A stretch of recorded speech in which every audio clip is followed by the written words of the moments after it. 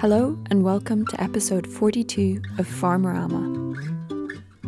January, for us and many others across the UK regenerative farming community, means ORFC, the Oxford Real Farming Conference. Now in its 10th year, and this year double the size. We were there in force, as always. There were more speakers than ever, and the Land Workers Alliance Ceilidh was a definite highlight. We got to hear about Zambian no-cost agriculture, the ins and outs of biofertilizers, and finally, the journey to a more regenerative approach.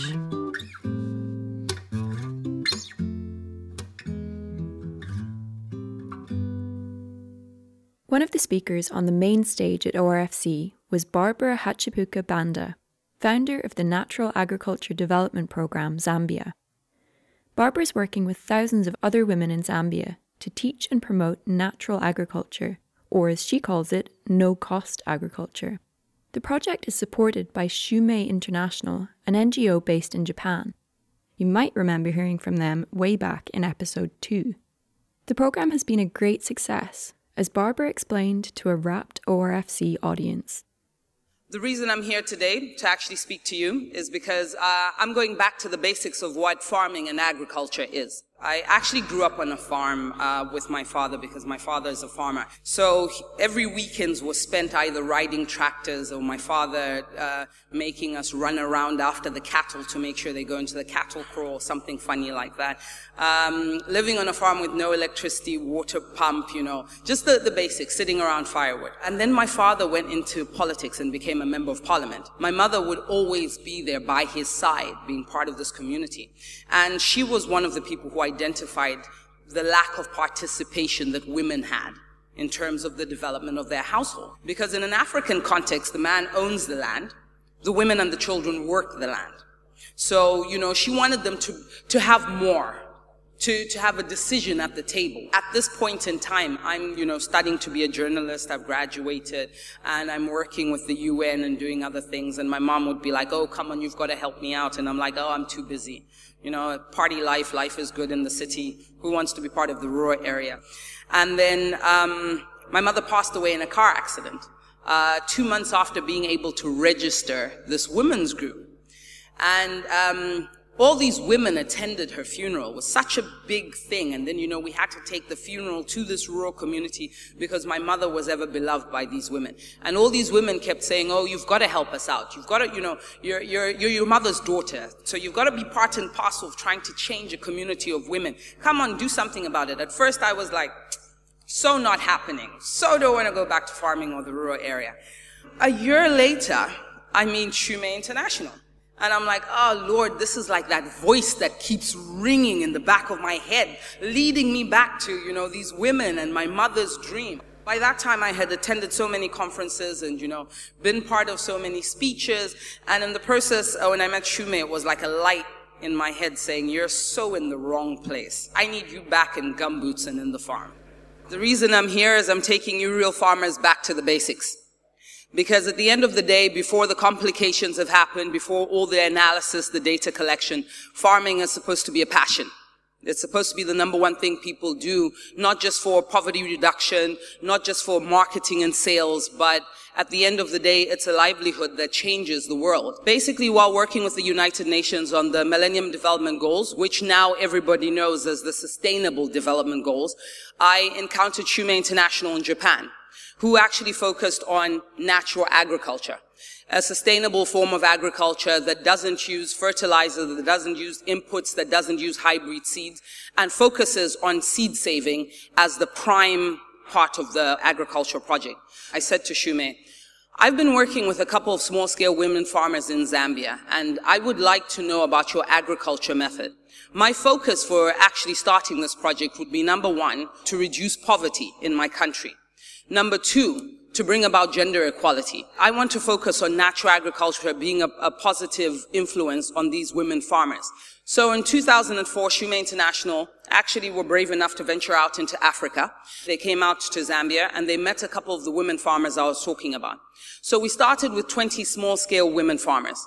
And we decided, let's start by putting up demonstration farms that show that the practice of natural agriculture actually works. So we started by looking for indigenous seeds specifically. A lot of farmers would be like, you know what, I grew up on indigenous seed. There is actually indigenous seeds that actually exist, that aren't patented, that aren't owned. And a lot of these farmers were inheriting these seeds coming down generation from their grandparents. So as part of our work with Shume International, we went out into the rural communities and we started looking for the indigenous seed. And we found 8 different types of indigenous seed, specifically maize, which is our staple food. When we accumulated these seeds, 8 demonstration farms were set up. The farmers were trained in natural agriculture. Shume came down to Zambia and educated about 8 farmers on how to do natural agriculture. We call natural agriculture as no-cost agriculture. When you look at the cost of, for a small-scale farmer, of buying hybrid seed, of buying fertilizers, of buying pesticides, and with the changing weather patterns and climate, you'll find that in 1 year, what you're assuming the rain pattern will be like changes entirely in a short period of a month. Rain begins in the stipulated time period of November, and by the time we get to somewhere like December, the rain is gone.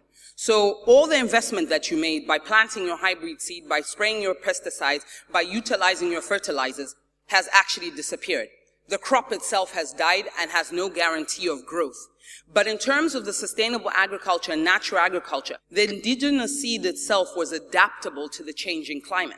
And our root systems became deeper and more resilient. We included early planting training, because we wanted farmers to know that it's not like the olden days, where you knew the exact weather pattern, the climate is changing. So if you plant early, you mulch the fields. For us, mulching will cover the fields with dry leaves, dry grass, make sure the surfaces are covered so that the moisture is absorbed within the soil.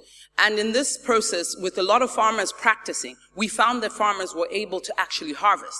And when we put 2 fields together, your hybrid seed fields and your natural agriculture fields, in a bad weather year, we found that the natural agriculture fields were more successful. We found ourselves having a good crop of actual natural agriculture maize seed. So a project that started out with 20 small-scale farmers, just growing basic maize, then grew into 100 farmers, then grew into 500 farmers. Then before we knew it, we had 1,200 farmers and a lot of indigenous seed that we had accumulated. A lot more farming communities started to approach our demonstration farms. They wanted to know more about how they could do the practice within their own rural communities. So in 2006, we decided to host our first natural agriculture show. And this was a group of women, basically 500 women farmers who came together, showed their different indigenous seeds that they had collected from various communities and also from the farming practices that they had used. And in the process, it was also a celebration of the culture. So a lot of farmers from various parts of the community started to attend. We also got the support of local leaders, the chiefs, and other parts of the community to be part and parcel of the event. And we found that a 3-day event that was supposed to be for 1,000 farmers ended up bringing 10,000 farmers from all over the southern part of Zambia. So what was supposed to be a small project with 20 farmers growing ended up in a period of 4 years growing into 5,000 small-scale farmers in 3 different parts of Zambia. And this was all because of the determination of the small-scale farmers themselves. Seeing that drive, it's seeing that passion that makes it worthwhile. Mother Africa, her rivers flowing, Stimbella, Stimbella. Mother Africa, her rivers flowing, Stimbella, Stimbella, doom. So that one's just for you.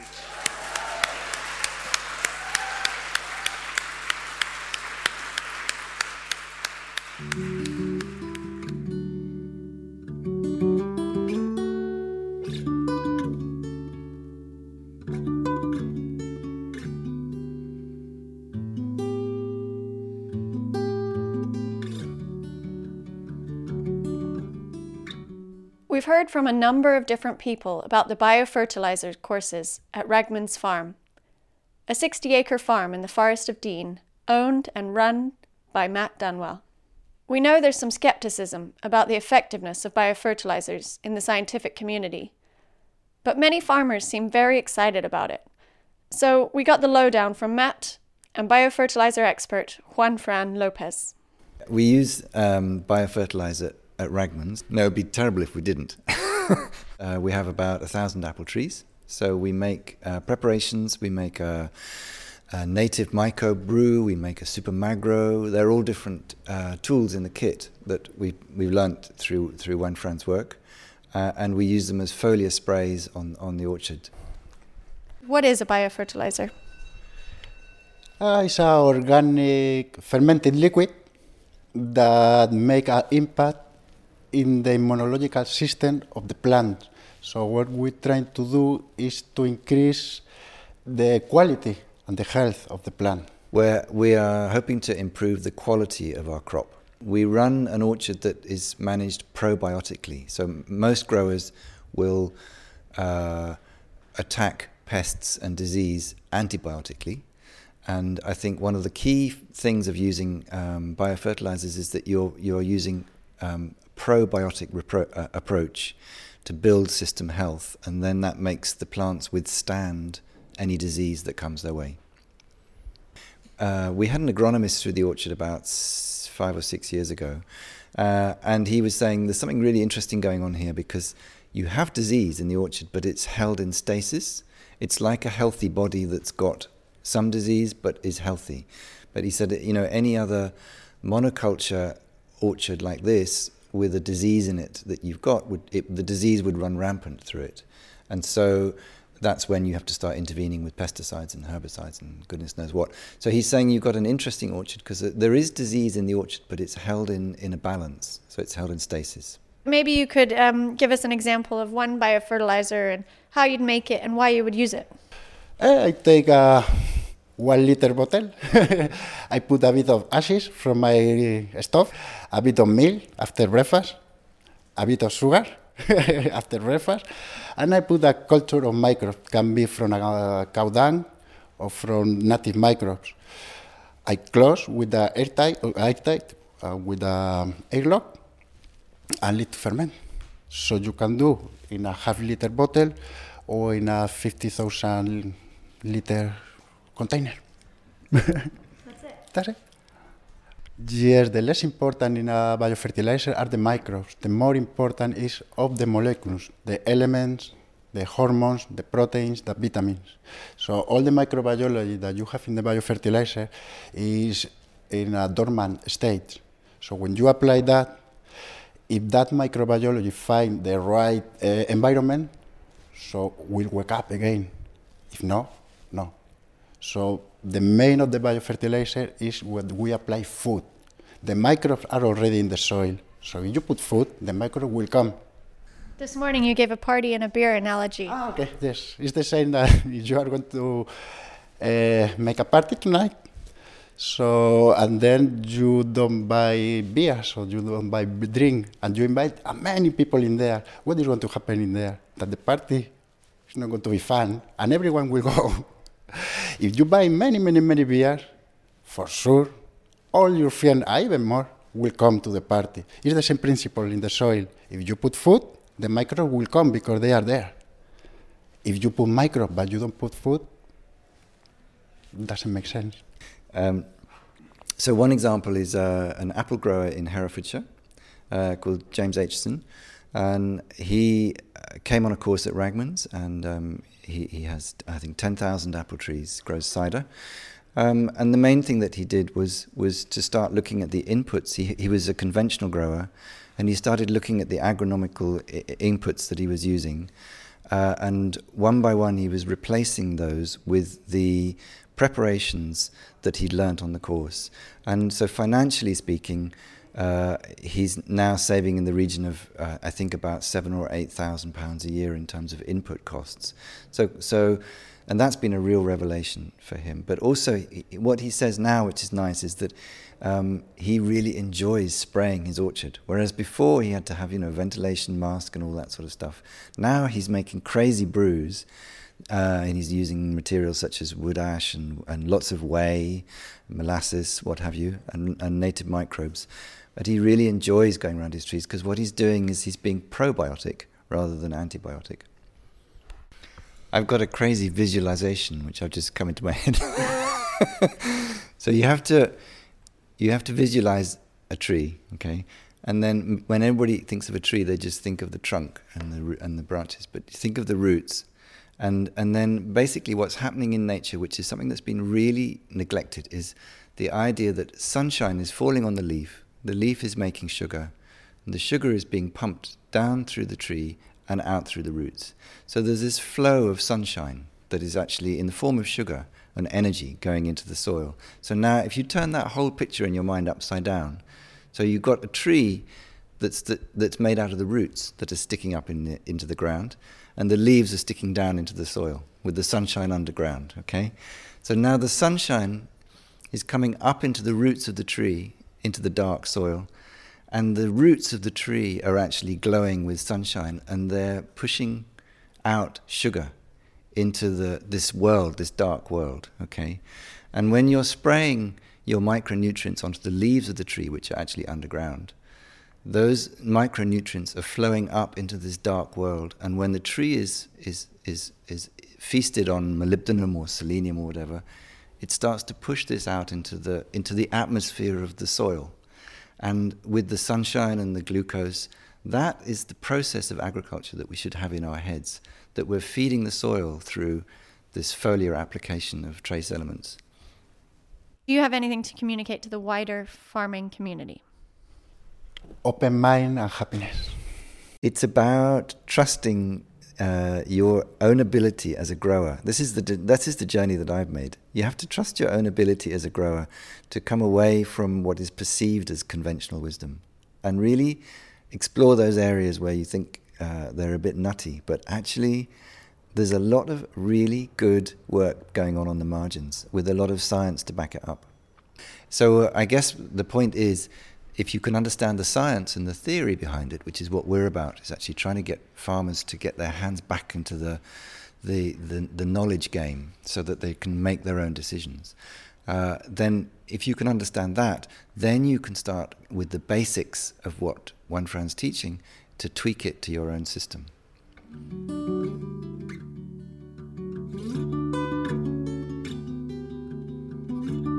Farmerama is proud to be supported by Rebel Kitchen. Their health message doesn't separate the individual from the whole, and is demonstrated through actions, not just words.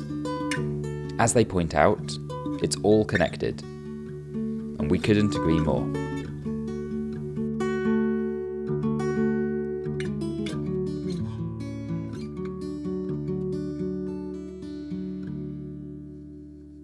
Fred Price was part of a panel at the RFC, hosted by the team behind the Sector Mentor for Soils app. The focus of the panel was on becoming a soil health expert on your own farm. Fred has been farming at Gothelney Farm in Somerset for the last 10 years, and from the start he's been on a quest to be the best farmer he can be. Initially, that meant maximising his yields and being as productive as possible. Within a few years he'd achieved those goals, but then he started to realise it didn't all add up. The questions he began to ask have led him on a regenerative journey, a process of unlearning the chemical farming mindset and instead using the soil as his guide to build the health of his farm, both ecologically and financially. When I took it on, it was an arable farm. It was about 250 acres, and I think I had a real complex about how small that felt at the time. And I was chasing yield, and I was like, well, I'll show them, I'll get 10, 12 tonne a hectare of wheat. Generally, I remember saying to my dad at the time, who's not from a farming background, but I was like, I'm going to turn my 250 acres into 350 acres by basically being more productive and being better. That meant chasing yield at all costs, although I didn't know the costs at the time, and they were both financial and also detrimental to what I am subsequently learning about the soil and everything. At the time, there was this discourse about a yield plateau in that productive dream, because incremental improvements are always being made in the genetic improvement of modern cultivars. But that wasn't being reflected in reality on the field. The yields have stagnated since the late 90s. And so I was like, well, I think this is because, and my answer was soil. In the early years, 10 years ago, this seems such small things now, but I threw compost into the system as a kind of Kickstarter to try and give the biology some food, and I sorted out the rotation. So really basic things. And I also got a handle on my soils by testing and measuring. I was really empirical at the time, and also through time, so not just taking a soil test at one point in time in one space. I was interested in how the plants behaved through the season, so I was taking tissue tests and things like that. And that led me on this like 2 or 3 year journey to massively increasing my yields.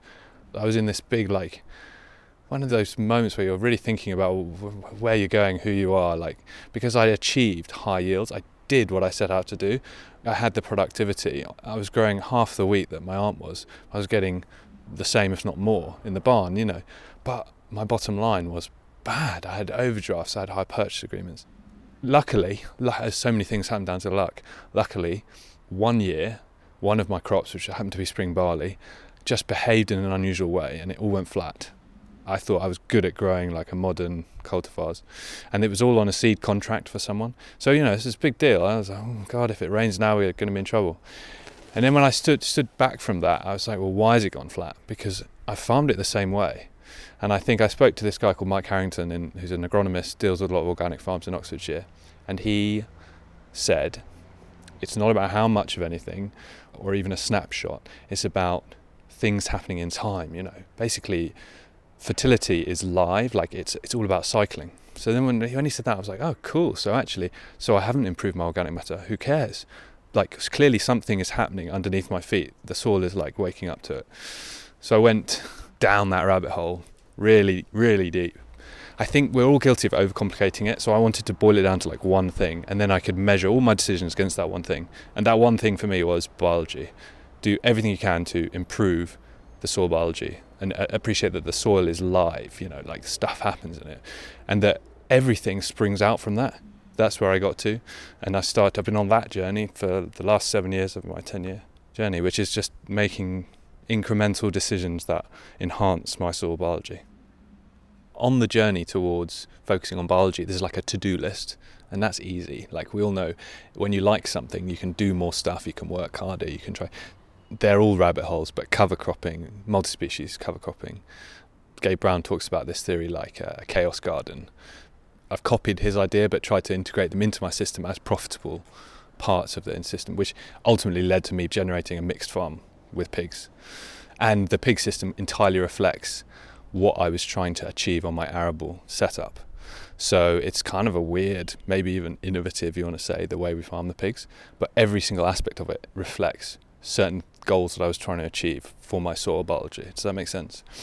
As part of that journey, you can't physically just step off a cliff and say, now look, I'm regenerative. It's a journey, right? It's a process. And I'd also come from this point of view of I was throwing 250 plus kilos a hectare of nitrogen at my milling wheats. And sometimes one season I did 5 fungicides. I did a T01, 1.52. We get a lot of septoria in the southwest, so modern wheats are terrible against septoria. One of the other things, apart from giving me my moment of inspiration, Mike Harrington at Edifos has a few tools that mean you can climb down slower. So, for example, we started using more complex forms of nitrogen, or simple if you're a plant. So foliar applied. The point was, every year for the last 7 years, I've reduced my nitrogen input by 25% on the previous year to my cereals and my oilseed rape. And if you do it like that, whilst understanding that you're still on a cliff edge and you're trying to climb down slowly, you need things like what Mike's got. So so it's still a technical journey, and there's still inputs required, I think, but you know where you're headed, and nitrogen's the easiest one. When you start winding back your nitrogen, everything else follows. Because, for example, let me just give you like a feedback cycle that I'm sure other people have talked about, but if you're looking at a functioning ecosystem, which is what I'm trying to create, everything's about biology. So what does a non-functioning ecosystem look like, soil ecosystem? Well, it's driven by high nitrogen, for example, which means you have high weed pressure, high weed burden, which means you have to spray herbicides. Herbicides chelate some really key metals in the soil like zinc and copper, key for plant immune systems. So you have a weaker plant that's prone to fungal infection. So then you spray 4 fungicides a year, and the fungicides degrade your soil biology more. Therefore, you have lower natural inherent background fertility. Therefore, you have to. So it goes off in different directions, but there's these little loops that you're totally locked into. And I think few people talk about being locked in. I definitely felt like that. That first 3 years of the high input, high output, not just financially you're locked in to a commodity chain, but like, you know, biologically you're locked in because your soils have no capability to do what soils should do. I think I reached like a brick wall. I was on this regenerative journey. I was making good decisions. I think obviously it wasn't my idea to find these heritage varieties. I happened to be talking with a baker called Ben Glazer, who works from Cornwall, and he bought a lot of his flour from Gilchester's. I was really intrigued by the work that they were doing, so I went up. The penny dropped. I had a sort of another like eureka moment. Andrew at Gilchester's and his wife Billy, they have made the same sort of connection. Well, they'd made it before me, and I realised that was the missing link in my system. Modern varieties weren't suitable for their organic system. So I saw this idea of looking at different plant breeding techniques and more diverse population mixes as a tool to unlock another level of regeneration that I could employ, because all of the inputs that I still use, and I still use artificial inputs, albeit less, I can reduce them further by building in more resilient varieties into my cropping system, I think. I think for me, if there's one thing about the regenerative thing versus being conventional or organic, and that's why I'm beginning to identify with being a regenerative farmer, is that it's really like reassuring to know that there is a way to somewhere. You can build soil, like it's possible, but also that it's like a process. So it's a lot more of a communal language, and you're accessible to talk to lots of people and take lots of advice. If someone I was talking to and I was trying to help them, sharing advice from my journey, changing my nitrogen inputs, it's a really straightforward one that works and gives results, provided you're also like feeding the biology, like with your rotation, with cover cropping, with, for example, herbal lays, turning an arable farm to a mixed farm. Like you can't just take one element as like a silver bullet, but that's definitely a key driver of a lot of our other inputs, is the fact that we're plastering through. Another one might be monocultures. I was used to seeing tabletop wheat that yielded really tremendously. Now I'm very aware of the shortcomings, literally the shortcomings of that wheat. I have an interest in diversity, and heritage varieties are, for me, the only accessible, as I'm not technically proficient in plant breeding or anything like that, so the only way I have of accessing diversity from modern monocultures is to delve to gene banks, put seed in the ground, and try and find like low input varieties that would hopefully suit my more like low input regenerative farming system. Because once you have a variety that's capable of not having nitrogen or as much nitrogen, is capable of more complex mycorrhizal associations, has inbuilt resilience to, for example, in my case, septoria. A modern wheat which is short, all the leaves are close together, septoria spread by rain splash, so close leaves, lots more septoria spread up the plant. Hence why we spray 4 or 5 times with fungicides. If you have a tall plant, physical barrier, I mean, it's like bog standard. But there are other things I think that are more like cryptic, and they work in our favour. I don't really understand them, but basically diversity is the root of all of those good things. I think it would be a brilliant thing if more farmers could come on the same sort of journey that I've been on. That's taken me 10 years, but already we could fast track that to like 2 or 3 years. Because, you know, it's about learning and making mistakes and eureka moments, but I've had those, so I can just tell them.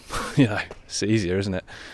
Step 1 is understand that the whole driver of your farming system is the soil biology.